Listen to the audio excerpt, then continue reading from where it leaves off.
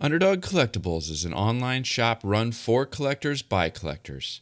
Join them every Sunday, Tuesday, and Thursday night as they break new products, talk sports, and hopefully you'll pull a great hit to add to your collection. Visit them at www.udogcollect.com and tell them Wax Pack Hero sent you. Remember, always bet on the underdog.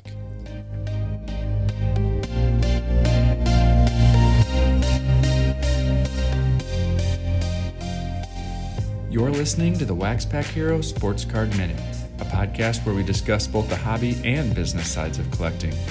I'm your host, Mike Summer, and I want to help you buy, sell, and trade your way into a collection you'll love.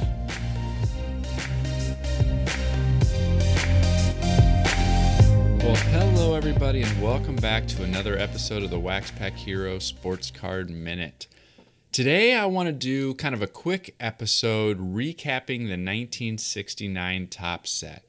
You might have seen the tweet I made a few days ago where I finally landed a 1969 Nolan Ryan, and that was all it took for me to finally complete the 1969 Topps set. And I'm pretty excited about that, and I wanted to share that on Twitter, so I tweeted the picture of that Nolan Ryan out that I finally got in hand from @HTownEd. That's his Twitter handle if you want to follow him. I appreciate his help in tracking it down. And despite all of the attention that modern cards get, there's still a whole bunch of people out there who like to celebrate vintage cards and celebrate with other collectors when they land one of those big vintage cards that they need. And so that was one of the most popular tweets I've had in a while.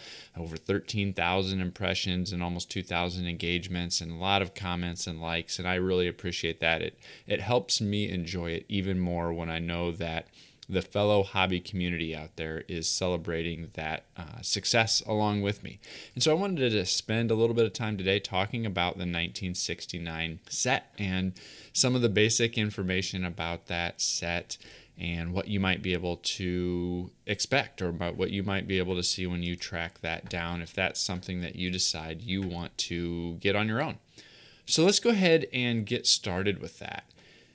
So that was one of my collecting goals for 2020 was to put the finishing touches on the 69 set.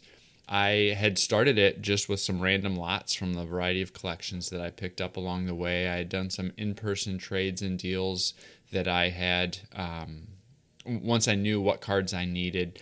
But a few of the big cards I landed in the first big collection that I ever really purchased of almost 3 years ago now.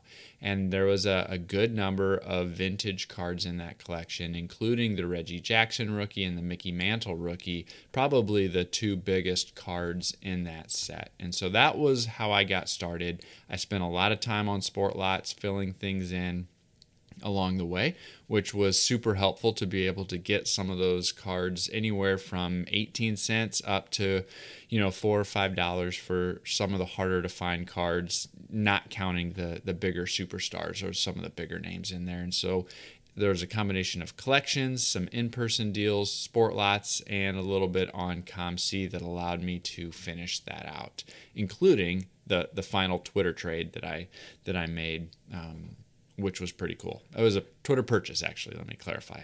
I bought the card. I didn't trade for it.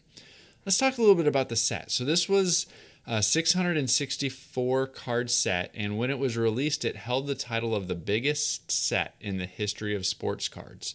Collectors had to piece together 7 series worth of cards, and the higher series were a little harder to find, but also the third series is known for being one of the tougher series to put together.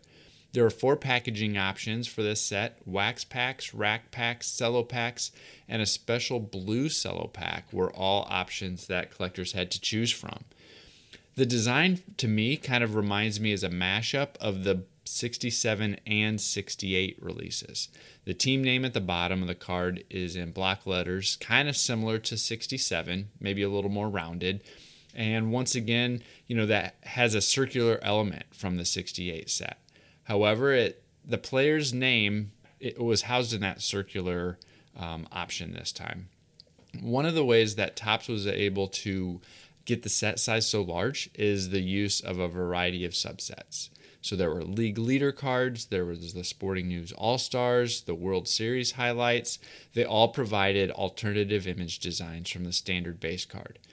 Topps even tried to make the checklist more desirable in this set by putting a small image of a star player at the top of the card. And so this set contains, like I said before, the rookie cards of Reggie Jackson and Rollie Fingers, along with some other big names like Bobby Cox, Bobby Bonds, and it was actually Mickey Mantle's last card as an active player. He retired in 1969, and so this was his last card of his kind of playing career. And it also marks Nolan Ryan's first solo card. A 68 rookie, as we know, was a dual rookie card. This was his first solo card and makes for, like I said, one of the two most sought after cards in the release. Variations exist for several of the cards, mostly pertaining to the color of the player's name. There are two insert sets if you're looking at obtaining a quote-unquote master set.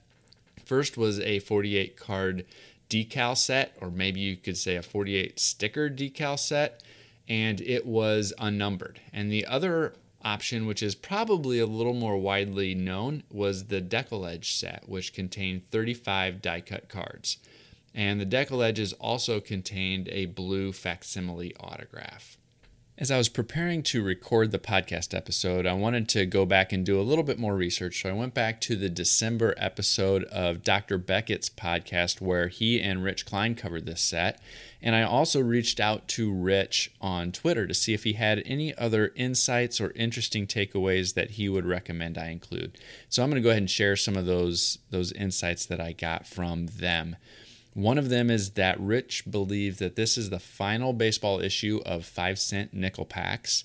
And also, while there's no major short print issues as compared to some of the prior releases in the 60s, there are still some cards which are tough to find, especially some of the 1969 Mets, because that whole legend of the Miracle Mets always helped keep the popularity of those cards growing and kept them in other collectors' hands.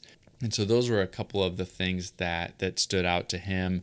Another thing to keep in mind is that for a good period of time, Reggie Jackson was buying his own rookie card and was building up a supply of his rookie cards, which kind of kept them in short supply for a while.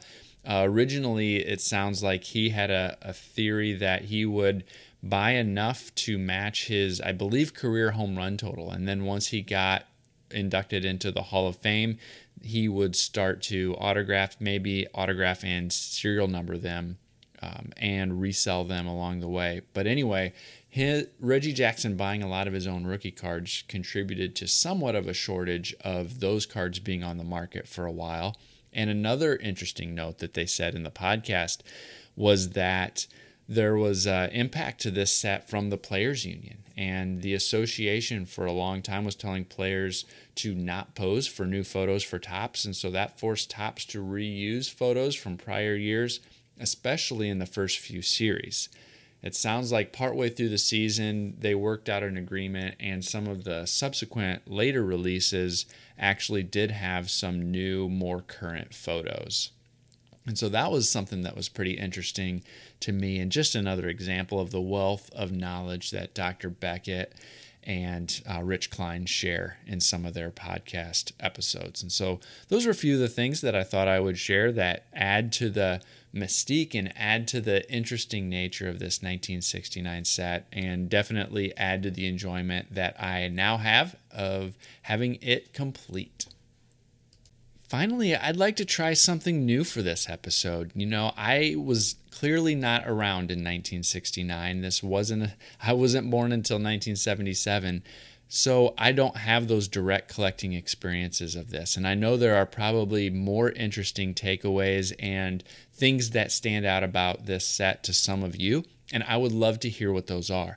Let's see if we can build almost a crowdsourced repository for this set with you all going to the podcast episode page at waxpackhero.com and adding your own interesting insight, your own memory of this set, your own favorite cards, whatever it might be. Add a comment to the podcast episode or to the podcast page for this episode, and let's see what additional insights we can build as a group and as a community. And so I'd like to try that with this episode. If you don't mind, check out the link. Go to waxpackhero.com, go to the podcast section, find this episode, the link to this episode, and add your takeaways and insights and thoughts and memories to the 1969 Topps set on that page, and let's see what we can come up with together. And as always, I invite you to connect with me at waxpackhero@gmail.com. Follow me on Twitter at @TheMikeSummer.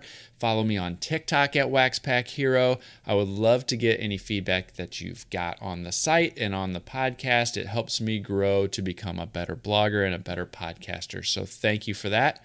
Also, don't forget about the Hobby Hotline. On Saturday mornings and on Monday evenings, you get a chance to call in and talk with some of us podcast hosts about whatever hobby topic is on your mind. Well, that's all I've got for you today. Thanks, and I'll catch you next time.